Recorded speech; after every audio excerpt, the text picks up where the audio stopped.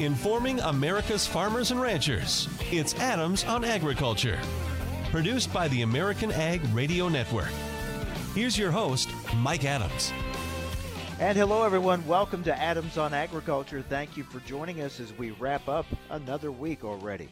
Coming up on our program today, this week we got updates on storm damage in North Carolina and Georgia. Today we'll get an update on the impact of Hurricane Michael on agriculture in the state of Florida. That's coming up today. We're also going to talk trade with Nick Giordano, who is the Vice President and Counsel, Global Government Affairs for the National Pork Producers Council. Have some interesting developments around the world when it comes to our pork exports. We will talk about that. And we're also going to take a look ahead as we continue our series on planning for 2019, look at weed resistance, a growing issue for agriculture. We'll focus especially for wheat growers on today's program. Right now we're going to start things off with Todd Neely from DTN. Todd, thanks for joining us. Hey, good to be here. Hey, I thought interesting comments from Andrew Wheeler at EPA saying that they have the authority to go ahead and expand ethanol sales. They don't need Congress. This is what the renewable fuel industry has been telling EPA all along. Yeah, it's interesting. You know, I think early on in the Trump administration with Scott Pruitt at the helm of EPA, we were kind of left in the dark as to what the agency was really thinking. You know, Pruitt at the time, he was kind of going back and forth about whether the agency actually had that kind of authority. But yeah, it's absolutely right. RFA, Growth Energy, all these big ethanol groups have been pressing on EPA, trying to convince them that they did have the authority. You know, it's interesting though. There was a former EPA official that wrote an opinion piece earlier this week. He claimed that the EPA doesn't have the authority, and so, you know, as we talked about before, once this rule is finalized, which is expected sometime in May of next year, you know, then I think a lot of these refining groups and others are going to have legal standing, and we're going to see lawsuits. It's just the way it's going to be. But, yeah, I think this is a good signal. I mean, you know, the fact that Andrew Wheeler, at the head of EPA right now, has apparently looked at this issue rather closely and decided that they do have the authority, I think that's a strong place to be for ethanol right now. Also kind of calling on the oil industry to work together with them for the good of the country. We'll see how that how well that's received by the oil industry.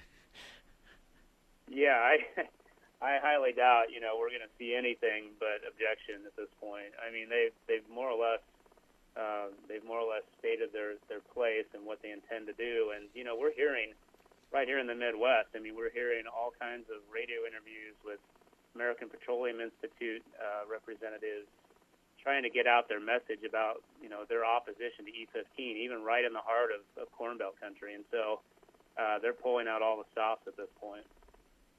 We're talking with DTN reporter Todd Neely. Todd, we're also learning about the more waiver requests coming into EPA for the waivers from the RFS. Now, we don't know if EPA is going to grant them, but we have a better idea of how many are coming in. Yeah, you know, that so far the agency's gotten 15 requests for 2018 here. One of the most interesting parts of this, though, is that so far there have been no approvals or denials. And if you compare the numbers from 16 and 17 to what we're seeing now, it appears that some of the refiners, at least so far, are kind of backing off of sending in requests as much.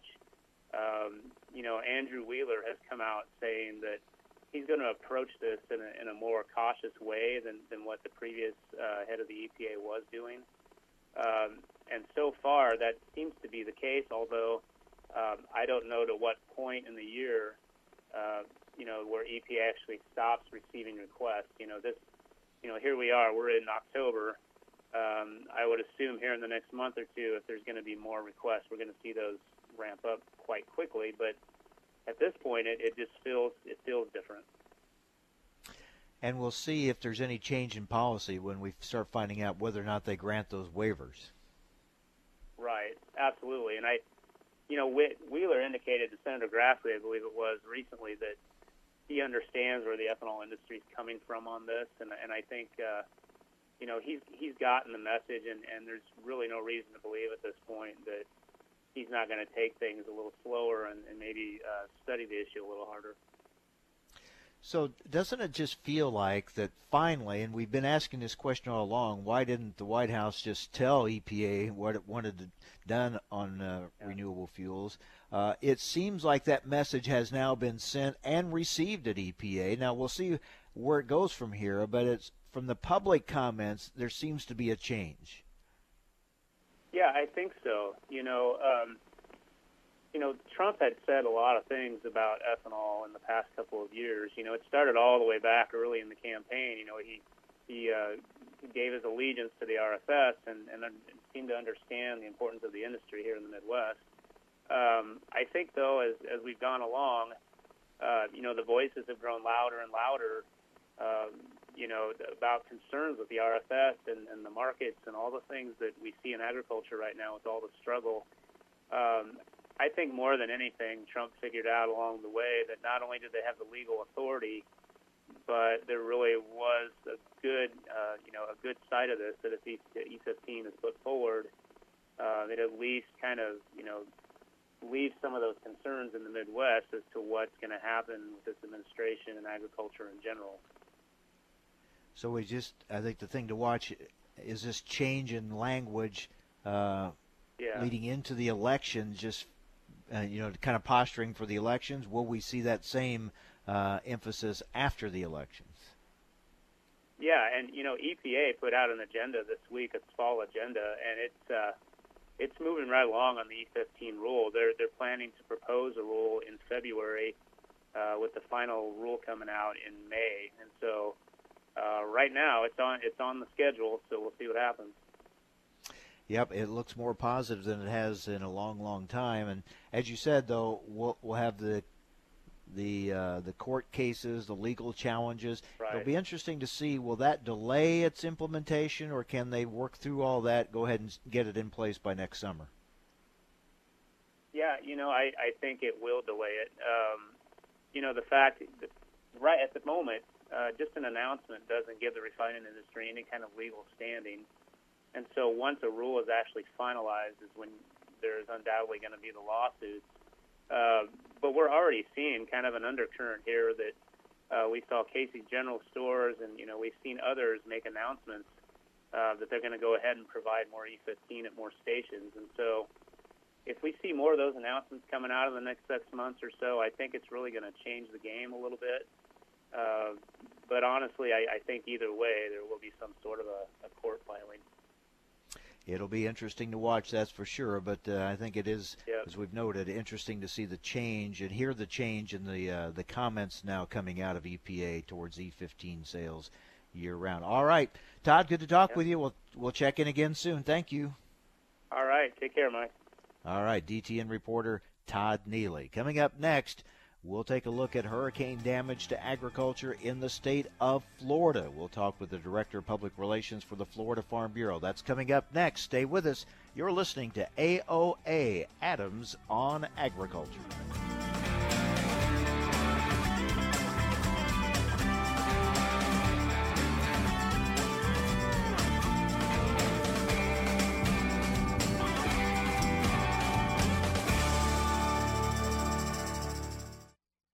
Thanks for listening to Adams on Agriculture from the American Ag Network. We're excited to explore the topics that make a difference to agriculture. The Farm Bill, immigration reform, reducing regulations, trade, new technology, as well as infrastructure and health care. Through the year, Adams on Agriculture will originate on location from several major national meetings and events. Subscribe to the show's podcast at AmericanAgNetwork.com.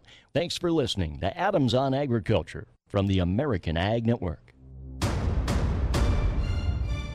A powerful threat calls for a greater response.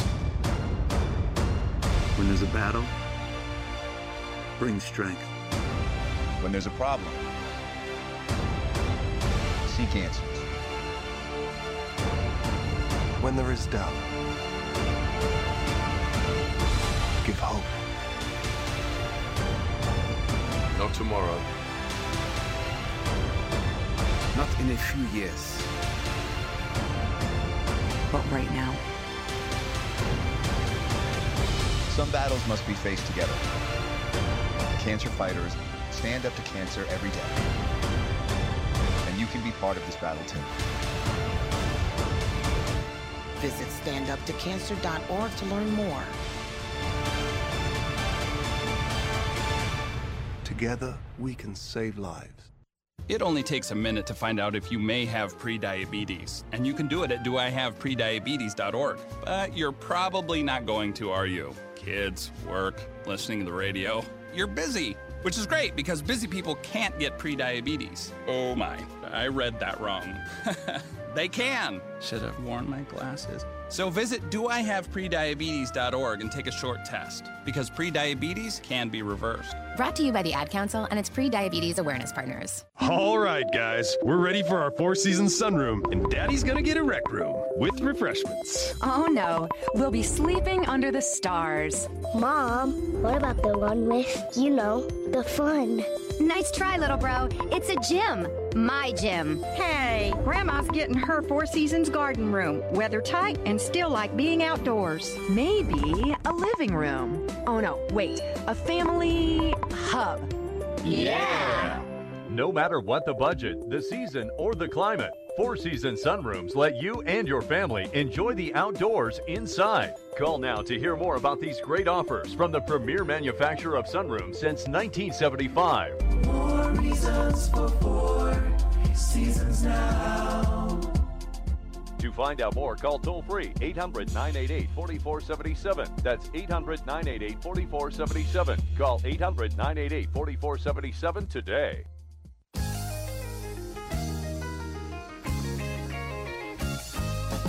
Information America's farmers and ranchers need to know. Adams on Agriculture. Now back to Mike Adams. Well, earlier this week we got damage assessments and reports from North Carolina and Georgia as they continue to deal with the effects and the damage from Hurricane Michael, and of course earlier storms as well, especially for the state of North Carolina. We heard especially Georgia really got hit hard by Hurricane Michael, and just at a time when they were getting ready to harvest, and a lot of that damage not only for this year but in the case with trees will be a long-term damage. Well, what about the state of Florida? Joining us now is the Director of Public Relations for the Florida Farm Bureau, G.B. Crawford. G.B., thank you for joining us. Can you give us an assessment? I'm sure you're still trying to gather that information, but what can you tell us so far? Good morning, Mike. We certainly are still collecting information. Hurricane Michael hit an 8-county region in Florida with a brutal punch. Florida Farm Bureau is still collecting information on agricultural losses from all sources, but we have a few preliminary reports. More than 1 million acres of crops have been damaged, and 3.5 million acres of timber have been destroyed. Vegetable, fruit, tree, nut, ornamental plant, and aquaculture producers are all still assessing their damages. We know that at least 85% of the cotton crop in the region is gone, along with 40% of the peanut crop, and those percentages are certainly higher, Mike, in some locations. Public agencies, private organizations, and individual citizens are all providing help, reaching out to help the folks in the region, and we all recognize that the challenge ahead for many farm families and other Floridians in the affected counties is an enormous one. They will face years of hard work to restore their farms and livelihoods. Our thoughts and prayers are with each one of them, and we certainly thank all of the good people in Florida and across the nation for reaching out to help them. For our part, Florida Farm Bureau has established a hurricane relief fund to assist farmers and ranchers in this recovery. And for folks who wish to make a donation, Mike, they can write checks payable to Florida Farm Bureau Women's Fund with a memo note to Hurricane Michael Relief Fund for Agriculture, and the address is P.O. Box 147030, Gainesville, Florida, 32614. Now, this address is also on our main website at www.floridafarmbureau.org, and all donations to this fund are tax deductible. Florida Farm Bureau is also helping to coordinate deliveries of water, building materials, fencing, and other supplies to folks in the region. And many of our local county farm bureaus have made heroic efforts to ship generators, food, building materials, and other items to the region as well. And I certainly don't want to slight our public agencies or the American Red Cross, because they have been doing their part heroically as well. GB, what's the situation with power? I mean, is it off still in some places, or where does that stand? Mike, we were told Wednesday that some rural locations will not have power for another 30 days. There are some spots that probably will not have power for 45 days. As you know, the electric power companies work on the basis of populations, and we'll see power restored in most towns and cities. Rural areas are just another issue. So as we heard earlier this week from Georgia, I mean, when you're talking about crops that involve trees, this is a long-term damage. I mean, it's not like you just replant next year and start producing again. That's true. With timber, you're looking at 20 to 30 years of cultivation growing time, and some of the scenes up there in the affected area are just pictures of desolation. The timber has been snapped like matchsticks. We're talking with G.B. Crawford with Florida Farm Bureau, taking a look at the damage assessment from Hurricane Michael. So what about the infrastructure? That takes a long time to replace and costs a lot as well. What are you hearing about some specific needs there? We're still assessing the needs. We're asking for our members and other farm families to send us their needs. We're working in tandem with the Florida Department of Agriculture and Consumer Services, our Extension Service here in Florida, and any other providers to arrange collections of needs and also supply those needs.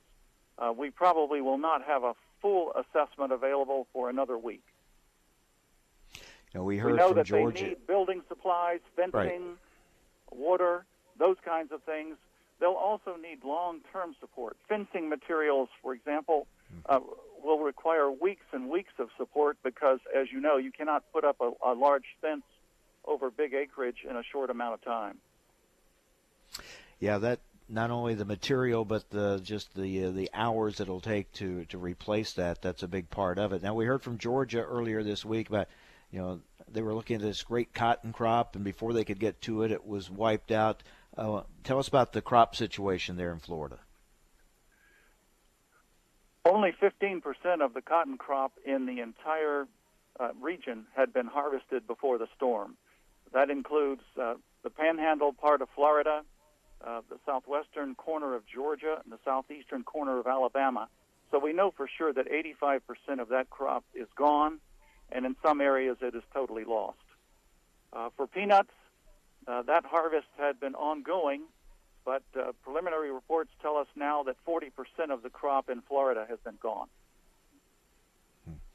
And cattle, did you have any cattle that are displaced and you're trying to find them? We only have anecdotal information at this point. I can tell you that I've heard from a number of our cattle ranchers who have said that they have animals loose throughout their entire counties, and they have no way of accounting for their losses. They just know that they're out, and they do not have an ability to round them up just yet. I would guess, as is usually the case in these situations, those damage assessment numbers tend to go up as you're able to get out there and get a better look, and people can kind of look and see what they've lost and what they're missing. Then those numbers will probably actually increase. Mike, I'm sure you're right. We're talking about millions upon millions of dollars of losses. We probably will not know the final tally for another month or so. And it's got to be hard for people, I mean, when they're trying to look around and see what's happened and where everything's at and where do they go from here. So how are you reaching out to those people? Are you able to get in touch with them so they know what to do as far as get help? We have sent people into the region, and they have tried to seek out folks individually. That's the best thing that we can do at the moment. Communication lines probably will not be reestablished for another couple of weeks. The folks responsible for managing the cell towers tell us that those towers will probably not be restored for months. They'll have temporary supports available for mobile telephone use. We don't know about landlines. All I can tell you is in an 8-county area there in Florida, there's been just a collapse of the infrastructure. There just isn't communication. The best that we can do at the moment is with some text communication, but it's spotty. What about roads? Are you able to get around? Is there any flooding? What's that situation? There is flooding, although it's starting to recede because we finally are getting some relief with dry weather. I think the emergency crews did a very good job cutting through debris on roads. The main roads are fairly clear now. The problem is that every back road also has debris, and some people are just having to hack their way through the debris to get out of their homes or move around. All right, GB, could you go over that information again, where people can go to learn how they can help in any way? They're welcome to make a donation to Florida Farm Bureau's Hurricane Relief Fund. And that fund is available at P.O. Box 147030, Gainesville, Florida, 32614. And if they will make checks payable to Florida Farm Bureau Women's Fund with a memo note of Hurricane Michael Relief Fund for Agriculture, that will be a great help to our farmers and ranchers struggling for recovery. And they should know that all of those donations are tax deductible. The same information is also available on our main website at www.floridafarmbureau.org. And we certainly appreciate everyone for their donations and their thoughts and prayers. All right, GB, thank you for the update, and certainly we wish the very best to all your folks there in Florida recovering from Hurricane Michael. Thank you so much for being with us. Thank you, Mike. G.B. Crawford, Director of Public Relations for the Florida Farm Bureau. So like we heard earlier this week from folks in North Carolina and in Georgia, a lot of damage, and it's going to take a long time to recover from the hurricane. All right, coming up next, we're going to talk trade with Nick Giordano with the National Pork Producers Council, his thoughts on USMCA and some developments with China and some other issues. Stay with us. You're listening to AOA, Adams on Agriculture.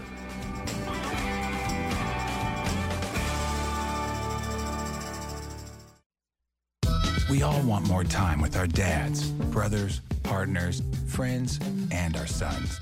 Time for more conversations, more catch-ups, more of what life's all about. Now is our time to make it happen. Together, we can stop men dying too young by tackling the big issues: prostate cancer, testicular cancer, mental health, suicide. It's time to act. Sign up at Movember.com and raise funds to help change the face of men's health. Some of the best sounds you'll ever hear are generic, safe, effective, even money-saving, just like FDA-approved generic drugs. Even if they don't come in the exact same color or shape as their brand name equivalents, they have the same key ingredients and go through a rigorous review process. Talk to your doctor or pharmacist today and visit fda.gov/generic drugs. Generics are safe, effective, and can save you money. You'll like the sound of that. Time now for a market update here on Adams on Agriculture. I'm Rusty Halverson from the American Ag Network. In the grain and oilseed sector, we see a few more minus signs in corn and soybean futures. Winter wheat defensive overnight, but firming up as this Friday moves along. 3 to 3 and a fraction higher in Minneapolis spring wheat. The grain futures calming down after yesterday's trade. Investors, according to some of the early wire talk, looking ahead to a planned truck drivers' strike in Argentina. With the Argentine wheat harvest set to begin in a matter of weeks, the logistical barriers could have some impact on prices.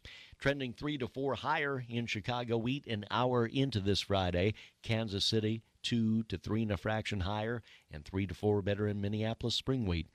In corn futures, we're 1 to 2 and a fraction lower. The ag weather forecast calling for mainly dry conditions during the next week to 10 days to help out the harvest in the Midwest, Northern Plains, Canadian prairies too. Soybean futures 2 to 3 cents lower after selling off hard yesterday. The big range on a bearish session yesterday, marking out the 10-day moving average support level and stalling right at the 20-day moving average support level in activity. November soybeans trading below the 100-day moving average since early June. December corn falling for a third session in a row yesterday. Make it 4 in a row on this Friday, at least so far, an hour into the day. Livestock at the Merck live cattle futures were a nickel to 52 cents lower, 35 to 40 lower in feeder cattle. Lean hog futures 52 to $1.35 higher. The Dow up 185 points. You're listening to Adams on Agriculture, presented by the American Ag Network. I'm Rusty Halverson.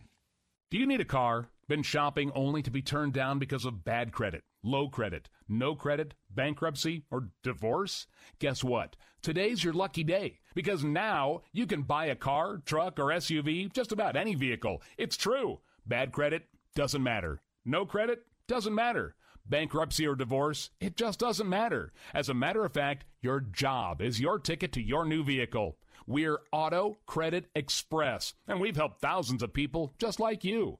Antonio H. told us, great company, got me connected, and the day I went in, I drove off in the car I wanted. 100% worth your time. Need a car? Get started now and drive off as early as today. Just go to 11ignoremyscore.com right now. That's www.11ignoremyscore.com. Auto financing the easy way. 11ignoremyscore.com. Get started today. Auto financing the easy way.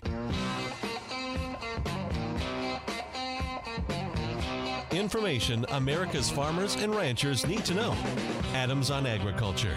Now back to Mike Adams. All right, let's talk trade with Nick Giordano, Vice President and Counsel, Global Government Affairs for the National Pork Producers Council. Nick, thanks for joining us. We want to get your thoughts on USMCA. Did the pork gain in this new deal if it's passed, or was it kept what you had, do no harm, or how would you assess it from a pork perspective? We're very happy with the deal. Mexico and Canada are two of our biggest export markets. It was absolutely imperative that we maintain our ability to ship at zero tariff into both of those markets. We did that. So it's a success for us. We're happy.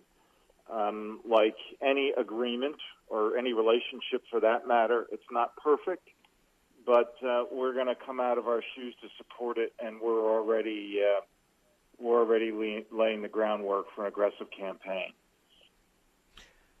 Was any damage done during this period of negotiation as far as what was done with tariffs and the situation with Mexico and Canada? Did you see any damage that will carry over? Well, we're on 3 retaliation lists. We're on China metal, Mexico metal, and China 301. So, yeah, the average producer would tell you, yeah, we've been hurt this year.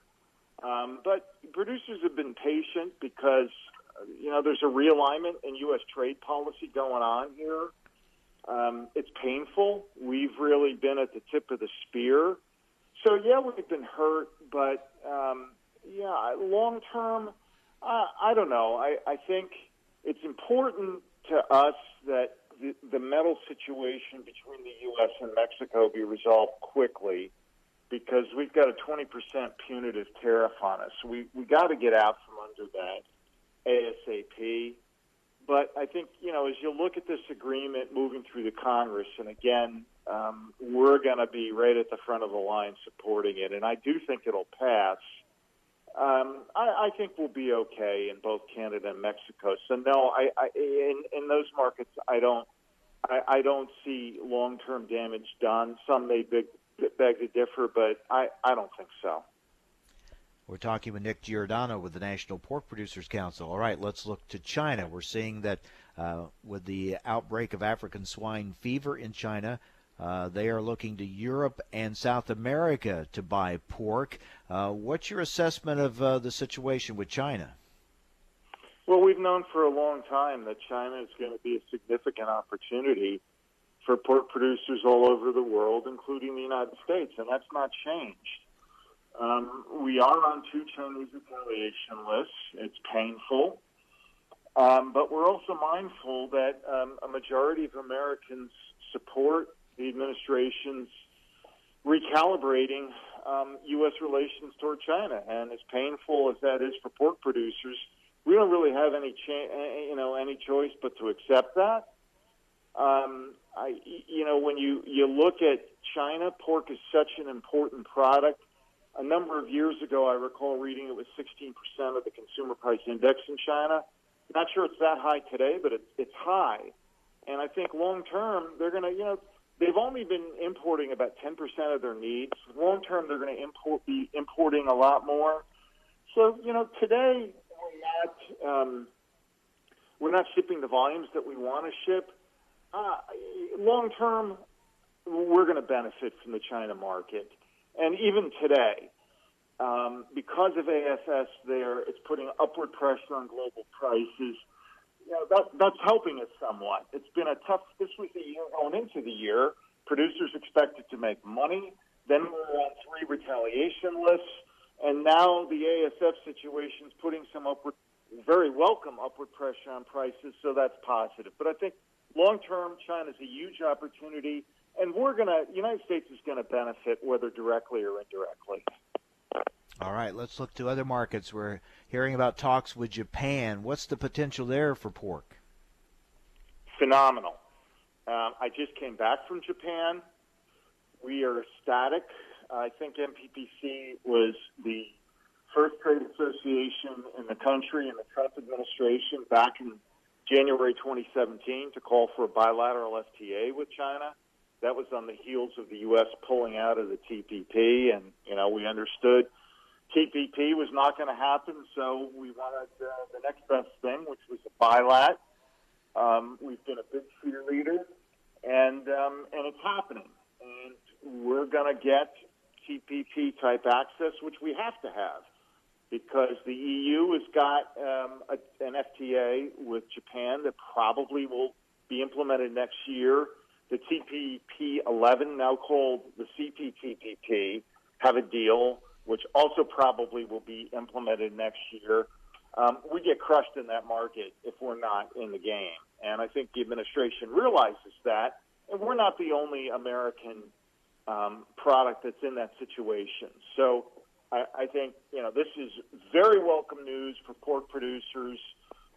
We wholeheartedly support the negotiations. And I think there are quite a few other, not only ag groups, but other sectors of the economy that are very happy that the U.S. and Japan are going to be negotiating a trade deal. After Japan, is there another market that you would be significant for U.S. pork if we could get a bilateral deal with? Well, the fastest growing economic region in the world is the Asia-Pacific region. And our mantra since the U.S. pulled out of TPP has been Japan, Japan, Japan, and then Vietnam and the Philippines. And it looks like the U.S. and the Philippines, they've been talking a lot. Ambassador Lighthizer has publicly talked about the potential for trade negotiations between the two nations. We're very hopeful that U.S.-Philippine trade negotiations get underway. That would be very good for us. We're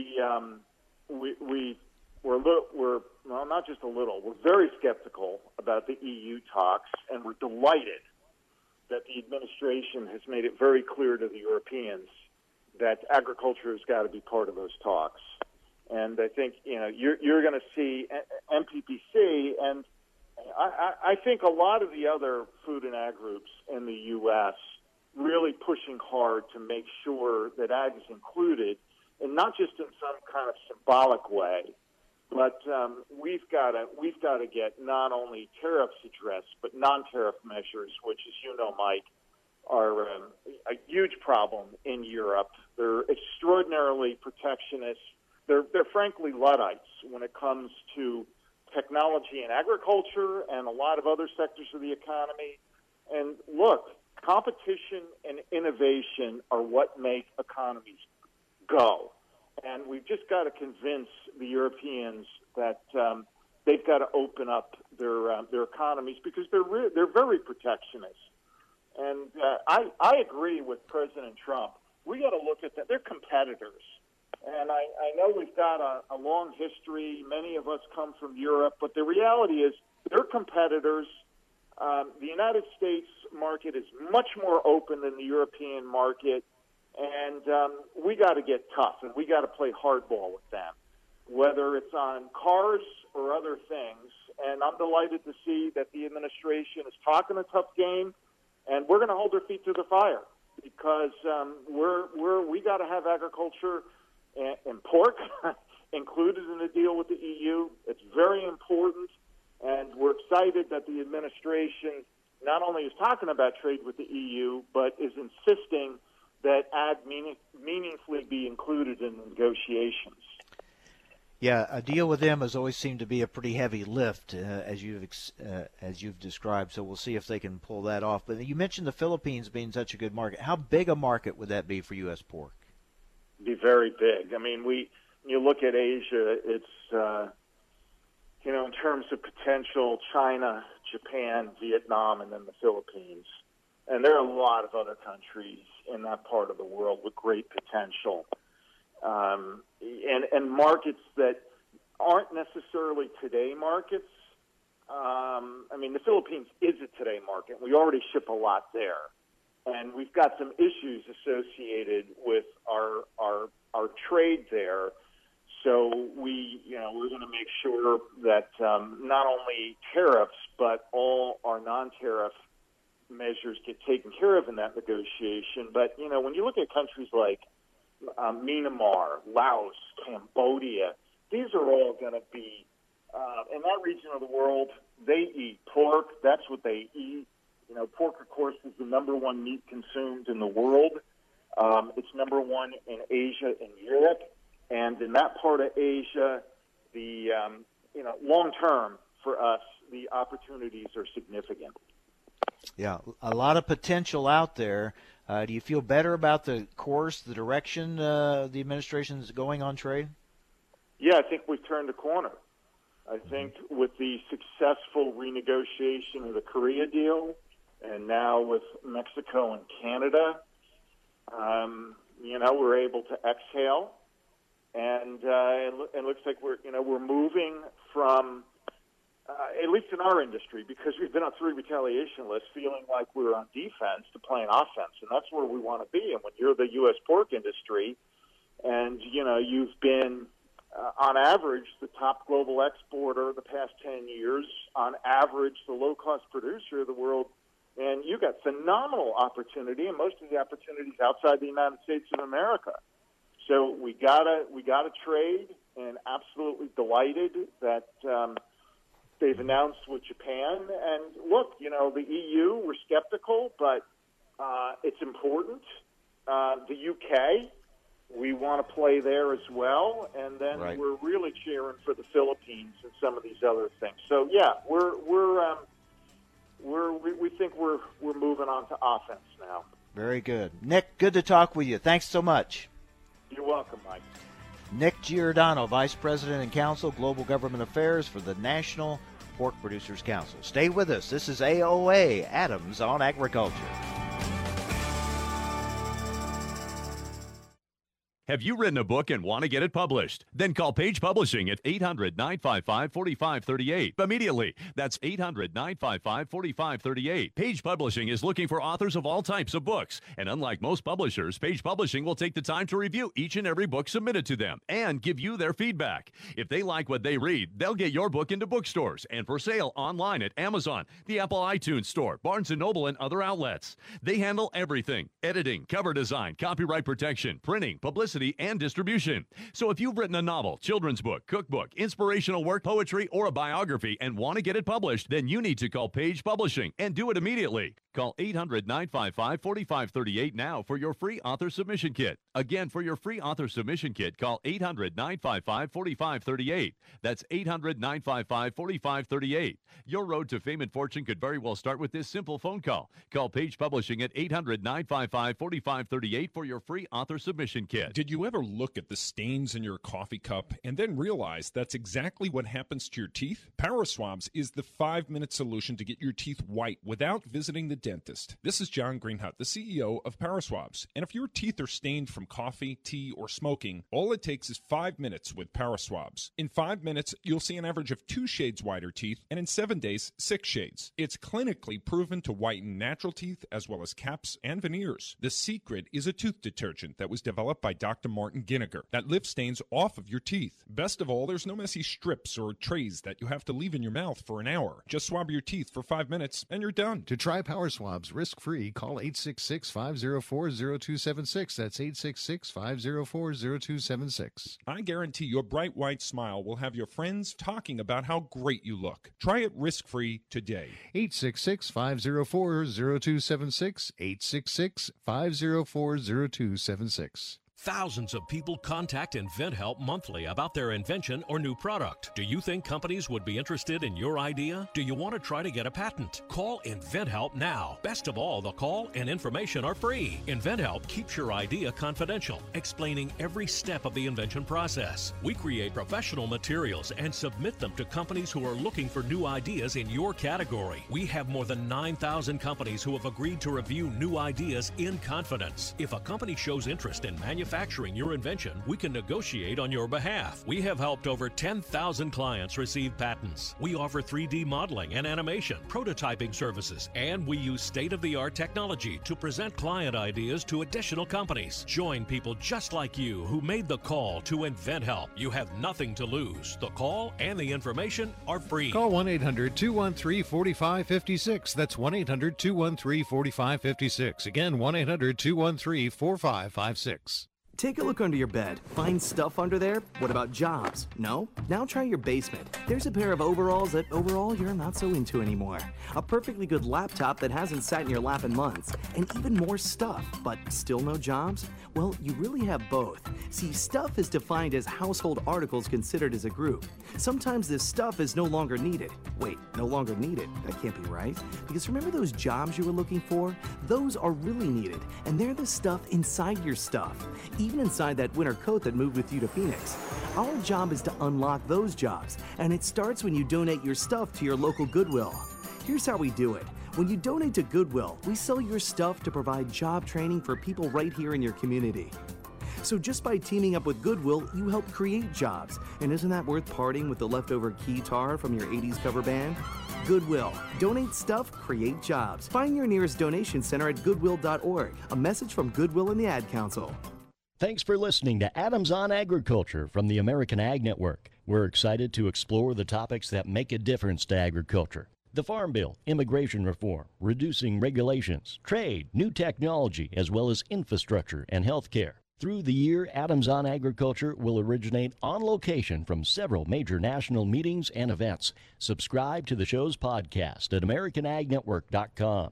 Thanks for listening to Adams on Agriculture from the American Ag Network. When it comes to squeezing the most fuel efficiency out of every gallon of diesel fuel, there's nothing better than Diesel X Gold from FS. Modern engines are designed with more power while preventing harmful emissions. Diesel X Gold keeps them operating that way, with its advanced detergent chemistry that keeps injectors operating like new, and its healthy dose of cetane improver that makes sure engines start quickly and combust fuel more completely. So count on Diesel X Gold from FS. Absolutely the best fuel to power and protect diesel engines. Visit GoFurtherWithFS.com for more information. Information farmers and ranchers need to know. Adams on Agriculture. Now, back to Mike Adams.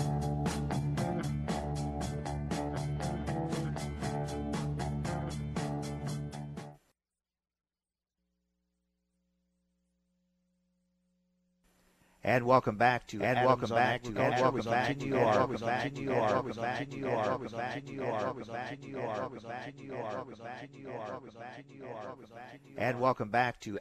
Agriculture. We continue our look ahead to next year, planning for next year. And of course, this is a time of year where farmers evaluate what worked and what didn't work so well this year and look ahead to making plans for next year. We want to talk about herbicide management and resistance management. These are big issues for all of agriculture. We're going to look especially at wheat production today. Joining us now is Paul Neese, Product Development Manager for Herbicides for Arysta Life Science. Paul, thanks for joining us. No doubt that the resistance issue is a huge challenge for agriculture today. It definitely is. It's on the forefront of all growers' minds, no matter what crop that they're growing. Specifically, we're talking wheat here today, and it's no exception.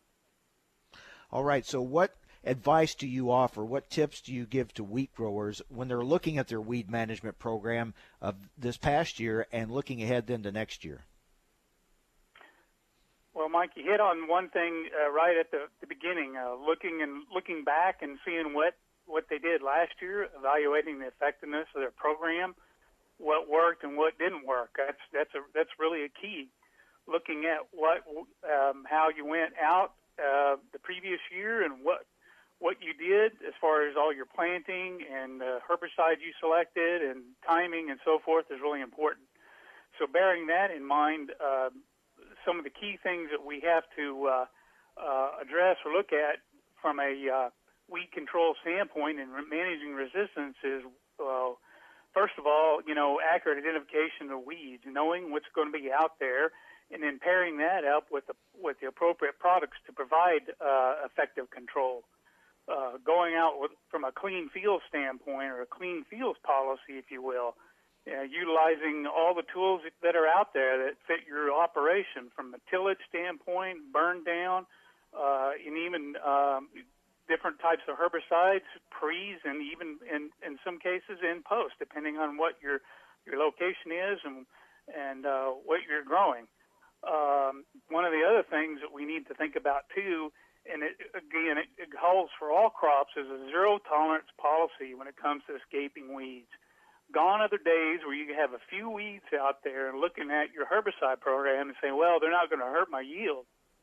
With herbicide resistance today, we really have to have zero tolerance. That means no weeds out there and preventing those weeds that are out there, addressing those, removing those, controlling them, and preventing them from going to seed and reducing that weed seed bank in the future. Another thing to consider is the correct application of herbicide. If you've identified the weeds and you know what product's going to match up with it, you have to be able to apply that properly to get the most out of that herbicide product. So we have to consider the proper timing of the herbicide when it matches up with not only the crop, but more importantly the weed. Using correct nozzles in terms of spacing and pressure and all that are really important as well. Using full label rates of the herbicide products that are used and the proper application recommended volume for that product, and in some cases too the appropriate use of adjuvants and water conditioning. So that's really those are really important key factors to consider when any weed control program and specifically how it relates to herbicide management. One very important thing is that we also have to use a comprehensive herbicide combination and rotation strategy. What I mean by that is herbicide combinations are very important, using two effective modes of action, in whether they're in premixes or you're tank mixing yourself, to really reduce the selection pressure on a single mode of action. This includes the rotations of mixes, within or across cropping seasons as well. And again, like I said, I mentioned using rotations and so forth with products that are effective. So rotating or mixing herbicides with modes of action that resistance is already present really doesn't do you much good. You really need to, if you can, use combinations of active ingredients that have been shown currently to be effective on the weeds you're trying to target. And then lastly, some of the things we think of at the end of the year, moving things around and so forth, and as we're working to prepare for the next year is making sure your equipment is clean as well. The last thing you want to do is go through all that work and then end up spreading weed seed back in areas that you've dedicated and implemented this comprehensive strategy and all these approaches I mentioned. So a lot of aspects. Yeah, a lot of aspects to a good weed management program. And as we looked at new products coming onto the market, you have one to tell us about. Yes, we have a new product called Battalion. It's a new cross-spectrum herbicide that really provides unmatched weed control and flexibility in spring wheat, durum, and winter wheat as well. It's a unique high-performance formulation. It has 3 modes of action, providing growers with an all-in-one solution for grass and broadleaf weeds in a single application. So, Paul, as we look at an effective weed management program for next year, all these different aspects that you have mentioned, and we have to look at it that way, right? A management program, and if you are lacking in any one of those areas, it could impact the result at the end, and you may not get the result that you want.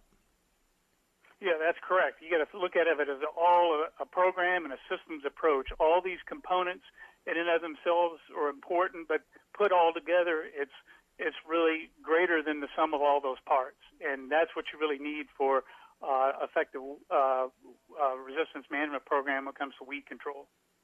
Because it's a never-ending battle with weeds. They keep evolving, so the management program has to evolve too.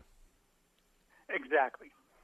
All right, Paul Neese, Product Development Manager, Herbicides for Arysta Life Science, as we look ahead to having a good weed management program in place for wheat growers in 2019. Paul, thanks for joining us. Thanks for the tips.